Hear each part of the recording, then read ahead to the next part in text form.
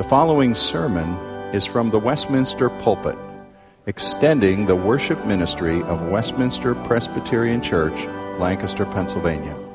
We are a local congregation of the Presbyterian Church in America. Please contact us for permission before reproducing this message in any format.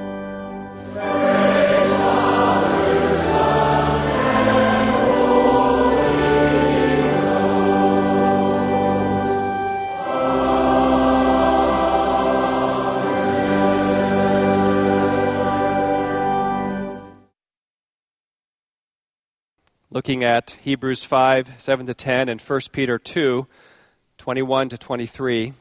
Our focus will be 1 Peter 2, but I want to read Hebrews 5 as well, which relates and certainly speaks to this issue. So put your finger in both of those. Hebrews 5 and 1 Peter 2. Reading first from Hebrews 5, verses 7-10.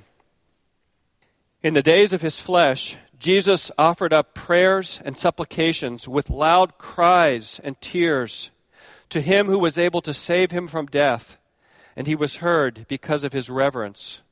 Although he was a son, he learned obedience through what he suffered.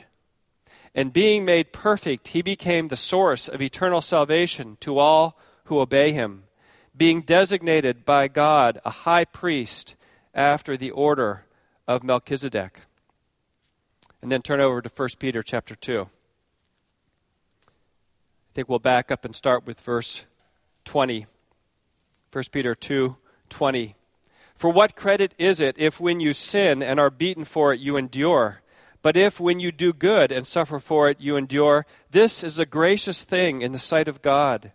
For to this you have been called, because Christ also suffered for you, leaving you an example so that you might follow in his steps. He committed no sin, neither was deceit found in his mouth. When he was reviled, he did not revile in return. When he suffered, he did not threaten, but continued entrusting himself to him who judges justly. He himself bore our sins in his body on the tree, that we might die to sin and live to righteousness. By his wounds you have been healed. For you were straying like sheep, but now have returned to the shepherd and overseer of your souls. May God bless the reading and hearing of his word.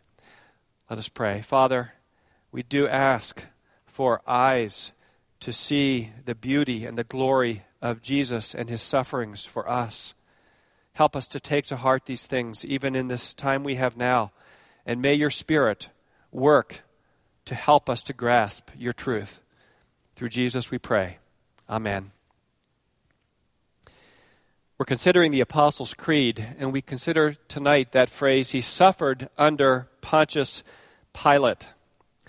The sufferings of Jesus Christ include all that he experienced in his earthly life, from his birth to his death, to accomplish redemption.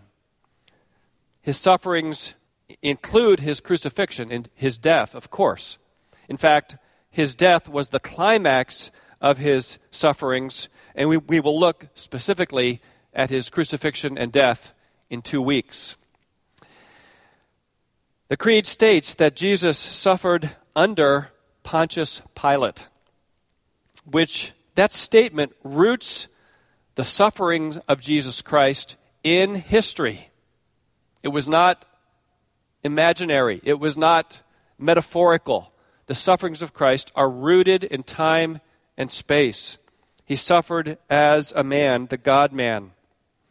And this statement also connects Jesus' suffering to this unjust exercise of power, of political power, which Pontius Pilate exercised. The sufferings of Christ were unjust. They were wrong. And yet, we know that God was sovereign over it as well. In fact, just reading from the book of Acts, the 2 places in Acts chapter 2 and in chapter 4, which juxtapose the sinfulness of the authorities who carried out the death of Christ and the sovereignty of God who ordained the death of Christ. It's very interesting to read. Just let me read to you, follow in Acts 2, verse 22 and following. Men of Israel, Peter says, "Hear these words. Jesus of Nazareth, a man attested to you by God with mighty works and wonders and signs that God did through him in your midst, as you yourselves know. This Jesus delivered up according to the definite plan and foreknowledge of God," there's the sovereignty of God, "you crucified and killed by the hands of lawless men." And then similarly in Acts 4, at verse 27, we read, "For truly in this city there were gathered together against your holy servant Jesus, whom you anointed, both Herod and Pontius Pilate, along with the Gentiles and the peoples of Israel." So there's the alliance of all the sinful authorities and individuals. Verse 28, "To do whatever your hand and your plan had predestined to take place." Jesus suffered under Pontius Pilate as part of God's redemptive plan that was ordained before the foundation of the world. He suffered by the set purpose and plan of God. You might notice that some of the daffodils are starting to sprout. Some of the tulips are starting to come up. At my age, I noticed these things much more than I ever did when I was a child. Some of you kids might not have noticed that. If you're sitting here and you think, well, I didn't notice that, well, you might not think about those kind of things. When I was a child, I really didn't stop to think about that much, unless my parents pointed it out to me, like there's a beautiful tree, there's a flowering pear tree, there's some tulips, that kind of thing. I was much more interested in other things, primarily playing, of course. But one of the typical evidences of becoming an adult is that a person takes more notice of these kind of things, is more aware of these kind of things, generally speaking. And that's one thing when it has to do with flowers or tulips or trees, but what if we fail to see or to consider things of greater importance? And our prayer and our desire as Christians who study God's Word and seek to live by the Word of God in the power of the Spirit has to be that we take to heart the things of God, which are to be our food and our drink. In 1 Peter 2, Peter is exhorting these Christians to silence the foolish talk, the talk of foolish men.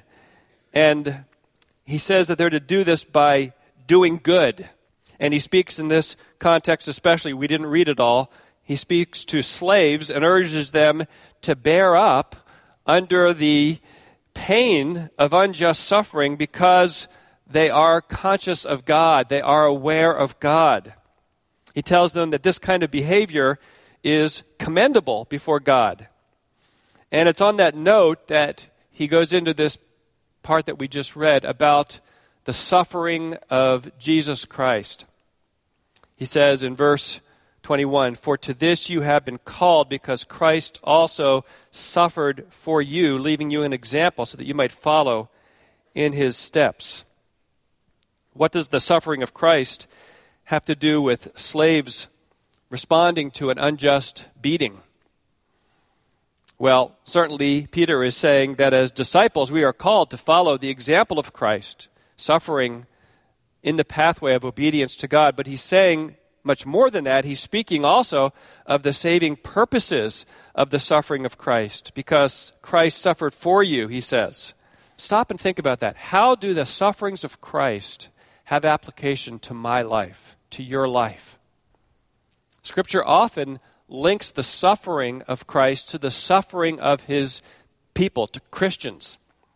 We might make a connection between employers and employees because of the verses here, or in chapter 3, verse 1, he says, "Likewise, wives, be subject to your own husbands." We can apply this to marriage in some way, this example of Christ. And then there's even a wider reference in chapter 3 in verse 17. If you look ahead, it says, "For it is better to suffer for doing good, if that should be God's will, than for doing evil."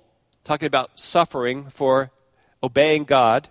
Verse 18, again, linked to Christ's sufferings. "For Christ also suffered once for sins, the righteous for the unrighteous, that he might bring us to God, being put to death in the flesh, but made alive in the Spirit." Christ's death is to be our example, but it is more. It is a saving example. Christ's sufferings actually bring us to God, as most of us, I hope, know well. So this evening, I want us to just meditate on this description of Jesus and his suffering for us here. Think about his sufferings and make some applications to our own lives as we seek to walk with Christ. And ask ourselves, are these truths about the sufferings of Christ at the heart of my daily walk with Christ? Do I ever stop to think about the sufferings of Christ and their implications for how I live? Do I genuinely know this suffering Savior? Maybe you need to come to grips with that as we think about this. Do I know? Have I been brought to God through the sufferings of Christ? And we might also ask, when others sin against me, is there any evidence of the mind and attitude of my Lord in my response? Consider first, Christ suffered as the sinless one. Christ suffered as the sinless one. Verse 22, he committed no sin, neither was deceit found in his mouth. And then it goes on to talk about his suffering. He committed no sin. And it's interesting that the reference here, the quote is from Isaiah 53, verse 9, but when it talks about committing no sin, it immediately talks about the fact that there was no deceit in his mouth. Reminds me of the book of James, when he talks about if anybody is without sin. James says, we all stumble in many ways. If anyone is never at fault in what he says, he is a perfect man, able to keep his whole body in check. It's an amazing thing, isn't it, to ponder Jesus' sinless life. He suffered as the sinless one, never offending in any way, keeping all the commands of God every day of his life. And especially here, it highlights not even in word did he sin. All of us, James is saying, knows the difficulty of taming the tongue. Probably all of us can think back to one day this week that there was, it may not have been a big event, but probably something that you said that you wish you wouldn't have said. Maybe you hurt someone who was close to you, or maybe you should have spoken up and said something that you didn't. Out of fear or timidity, you didn't speak a word in season, as Christ would have called you to. To think that Christ perfectly kept the law of God. He always spoke the truth. With him, there was never any gossip, never any slander, grumbling, complaining, exaggerating, flattering somebody just a little bit. No words spoken in sinful anger or pride or envy or greed or unbelief or discontentment or hatred. Every word always spoken in perfect love for the glory of God. It just must have been incredible. It must have been incredible for the disciples to be with him nearly every day for 3 years, just being around a person who didn't sin at all. In his relationships, you think of him with his half-brothers and half-sisters as a child, and the scriptures don't tell us anything about this. It's all speculative about what that would have been like. In his public ministry, just think with the pressure of those crowds always wanting to be around him. And he didn't even have time many times to eat or to rest. He had to leave, to go out to a lonely place to try to get away, and they followed him even there. And think of him putting up with those disciples and their dullness of mind and their unbelief. You know, just think how he controlled his tongue, and he loved the disciples, and he certainly spoke powerfully to them and exhorted them when they needed to be exhorted. Hebrews 4, verse 15 says, we do not have a high priest who is unable to sympathize with our weaknesses, but we have one who has been tempted in every way, just as we are, yet was without sin. We all probably know how the Old Testament sacrificial system required that the sacrifice, let's say the lamb that was being brought, be an unblemished lamb.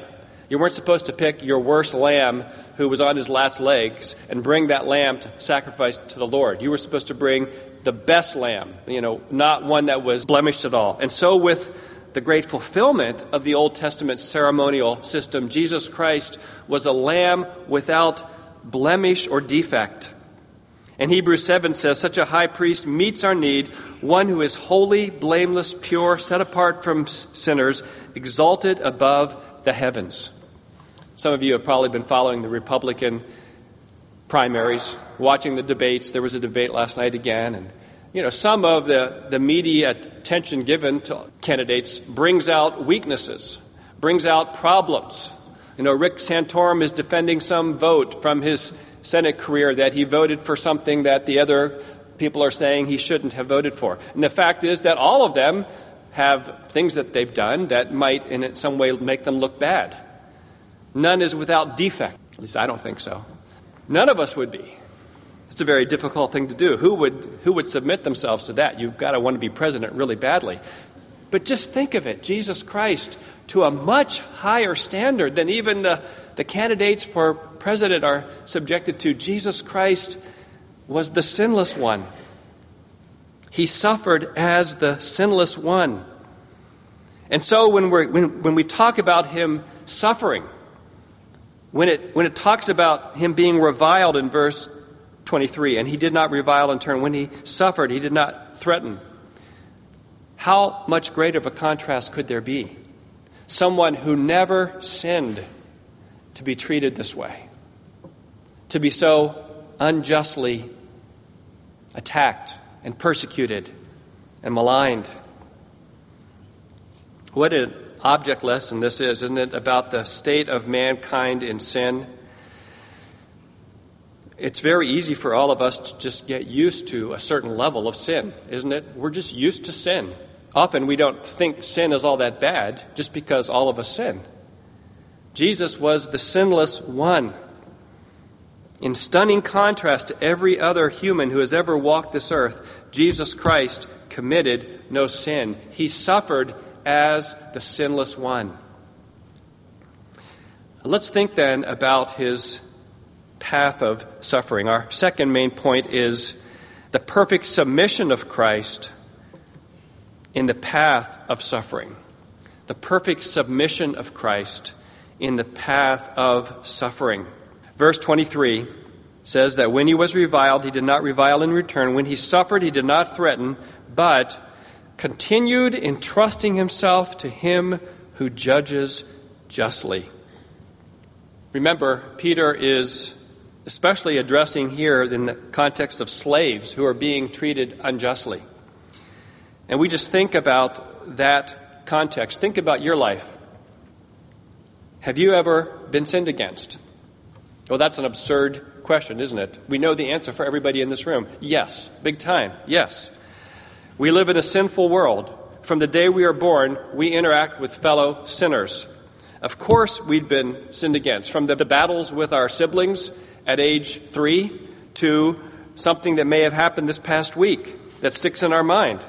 We, as sinners in this world, know both what it means to sin and to be sinned against. I just was with my grandsons yesterday, and if one of them knocks the Lego castle down of one of them, you know what he does back? Yes, revenge. He knocks his down. Show you. They didn't need to be taught that. They're very good at that. We've also learned how to respond in a worldly way, to get even, to fight back, maybe even a preemptive strike against someone.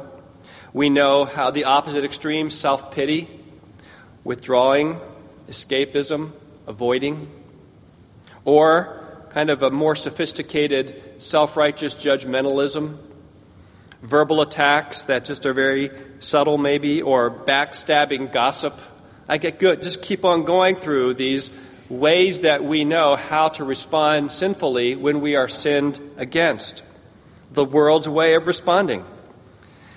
But what do the Scriptures tell us about the sinless one here? In procuring our salvation and in setting an example for us to follow, Jesus, we're told, did not retaliate. He did not threaten, but he continued entrusting himself to him who judges justly. Think of him suffering. Think of him standing in silence before the high priests and Herod and Pilate, not answering the charges. Very rarely did he speak. Think of him not resisting or threatening when the soldiers beat him and whipped him and crowned him with the crown of thorns. Think the fact that he answered nothing to the mocking of his enemies as he hung on the cross, and they hurled curses at him as the so-called king of the Jews. Instead, Peter says he entrusted himself to him who judges justly. That's a very key phrase, isn't it? It means that Jesus walked the path of meek obedience to the calling of his Father. It means that Jesus willingly submitted himself to his Father's will. He trusted the Father to accomplish his purpose through the suffering he was experiencing. He knew and believed the Father's righteous judgment and trusted that God would vindicate him in his time, in his way. We might compare it to the labor pains of a woman giving birth to a child. There is this pain, there's this agony, but there is the knowledge as she goes through that a wonderful purpose is being accomplished. And that helps to sustain her through that. In Jesus' voluntary suffering, he was accomplishing our salvation, so he could entrust himself to his Father's care. He was bearing our sins in his body on the tree, and by his wounds we are healed, it says. The word in Hebrew has the connotation of salvation in its full sense, spiritual healing, the healing of our souls from the dread disease of sin. And so let's just step back and grasp something of the magnitude of this. The sinless one suffers. The Lamb does not retaliate in return. And in so doing, the gracious purposes of God for our salvation is accomplished. And we can say with the hymn, hallelujah, what a Savior. Let's make some applications then. I have 3 for us. And the first is this. We are called to suffer according to God's will in the path of obedience. You and I are called to suffer according to God's will in the path of obedience. Verse 21 makes this very clear. For to this you have been called, because Christ also suffered for you, leaving an example so that you might follow in his steps. If you have come to know Jesus Christ as your Savior and Lord, if you have experienced the transformation power of his sufferings that take us out of darkness into his light, that give us new life and the forgiveness of sins and the certainty of heaven, if you have experienced that through faith in Christ, then you are called to follow in his footsteps. The same attitude that Jesus Christ had. When you face injustice, and it's not saying that there isn't recourse at times in this life to face injustice in some way, at the heart of it all, the Christian is not called to revenge. God says, vengeance is mine, I will repay, says the Lord. And that's true not only in your actions, but also even in your thinking, even in your mind. In other words, even if you don't actually carry out the vengeance, having the mind of Christ means that we are called not even to be thinking that way. So when somebody pulls out in front of you and you don't run over them, which is good, you don't take the vengeful action, if you envision that your car suddenly turned into a tank and you ran them over, that is still some degree of sin. We're rather to be saying, as we forgive our debtors, to be imitators of God, his kindness and compassion.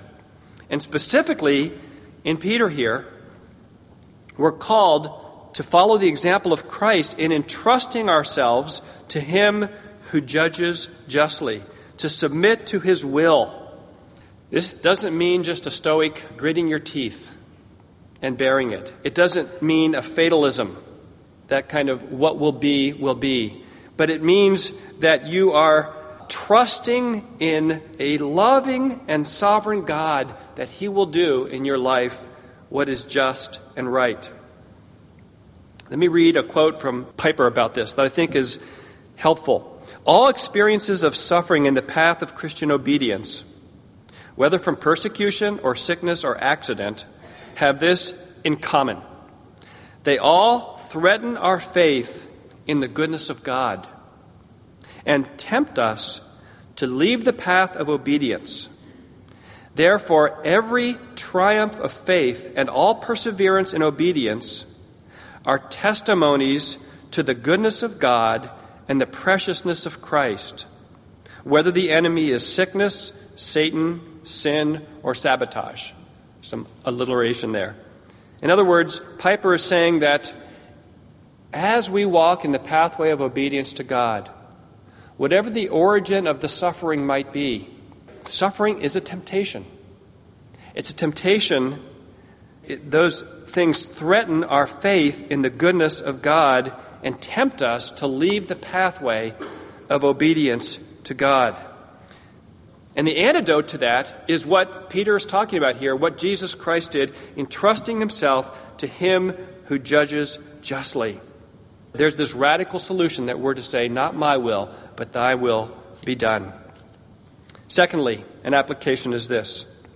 We're called to remember Christ's sufferings as the basis of our warfare against sin.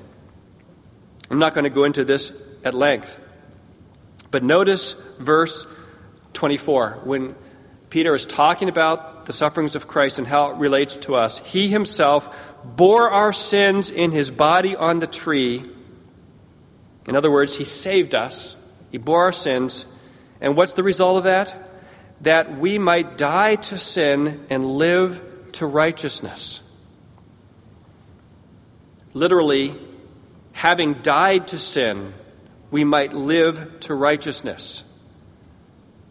That's the description of the fruit of salvation in our lives. Changed lives, more and more living to righteousness, living for Jesus Christ. In other words, the sufferings of Christ, his death, of course, but all of his sufferings and his resurrection from the dead are the foundation of our sanctification. It's the foundation of living for Jesus this week. How do you and I get the power to live for Jesus Christ tomorrow? The source of that power is what Jesus did for us, his sufferings. Now, because of that, there's been this decisive change in our relationship to sin, having died to sins. You and I have died to sin. Romans 6 expresses this at great length. How can you sin any longer? You've died to sin. May it not be. Do not say, let us sin that grace might abound. You and I must take this to heart. I think that Christians are like Dorothy in The Wizard of Oz. That movie used to frustrate me because I found out after I watched it the first time that she had the ruby slippers on for a long time. All the whole trek to get the Wicked Witch of the West, she just needed to click the ruby slippers 3 times. I think Christians can be like that.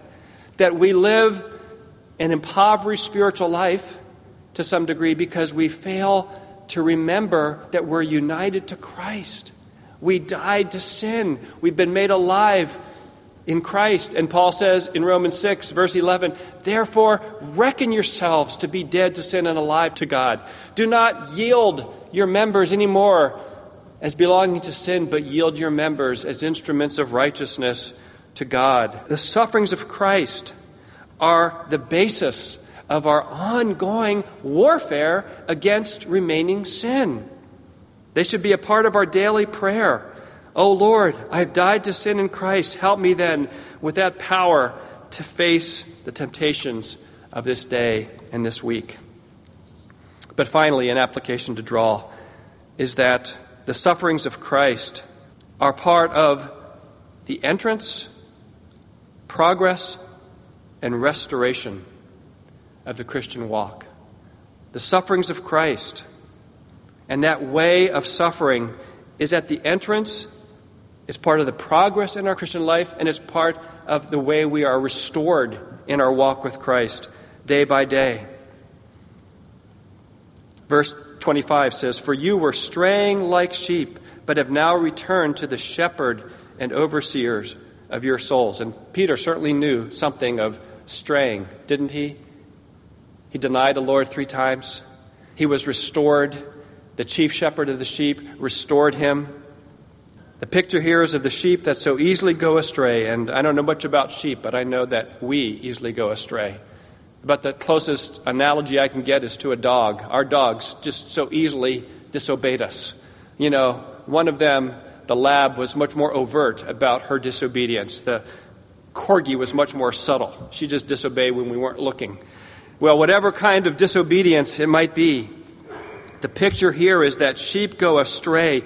You've returned to the shepherd and overseer of your souls. Jesus Christ suffered for us. He's brought us to God through his sufferings. And the way to initially enter the Christian life is to repent of our sins and turn to faith in Christ, trusting in him. And that's the way progress in the Christian faith is made as well, day by day. We confess our sins. We repent of our sins. We call out to God in faith. We repent of the idolatries that so easily ensnare our hearts. And when we fall, when we sin, when we trip up in some way, again, the way of restoration is by returning to the shepherd and overseer of our souls. Not to run away from him, not to rebel against him, but rather to stay close. His rod and his staff, they comfort us. The sufferings of Christ, they are the way to God. They are the way we continue to walk with God because of his death and resurrection, because he suffered as the sinless one. The pathway of obedience to God for all of us will involve suffering. Every one of us in the pathway of obedience to God, whether it's providentially something that comes into your life or whether it's overt persecution for Christ in some way, the pathway of obedience for all of us in our lives is a way of suffering. In our suffering, may we entrust ourselves to our Father's loving care, and may we know more deeply the fellowship of our suffering Savior. To him be the glory. Amen. Father, we thank you that Jesus suffered for us, leaving an example. And yet, so much more than an example, actually, by his stripes we are healed. Thank you for the glory of that good news. Thank you for the life-giving message of the gospel. Thank you that in our suffering this week, we know it's not in vain. We know it's not senseless because you, our loving Father, are orchestrating all the events of our lives for your glory and our good. We're amazed that you are able to do that. You are such a great God. We humble ourselves before you. We cry out to you. We pray that we would know more deeply in our experience the fellowship of the suffering of Christ. We know that we want to know Christ. We want to know the power of his resurrection. But so often we don't know and don't think much about the fellowship of his suffering. So help us to do that. And may you be glorified in our lives. In Jesus' name we pray. Amen.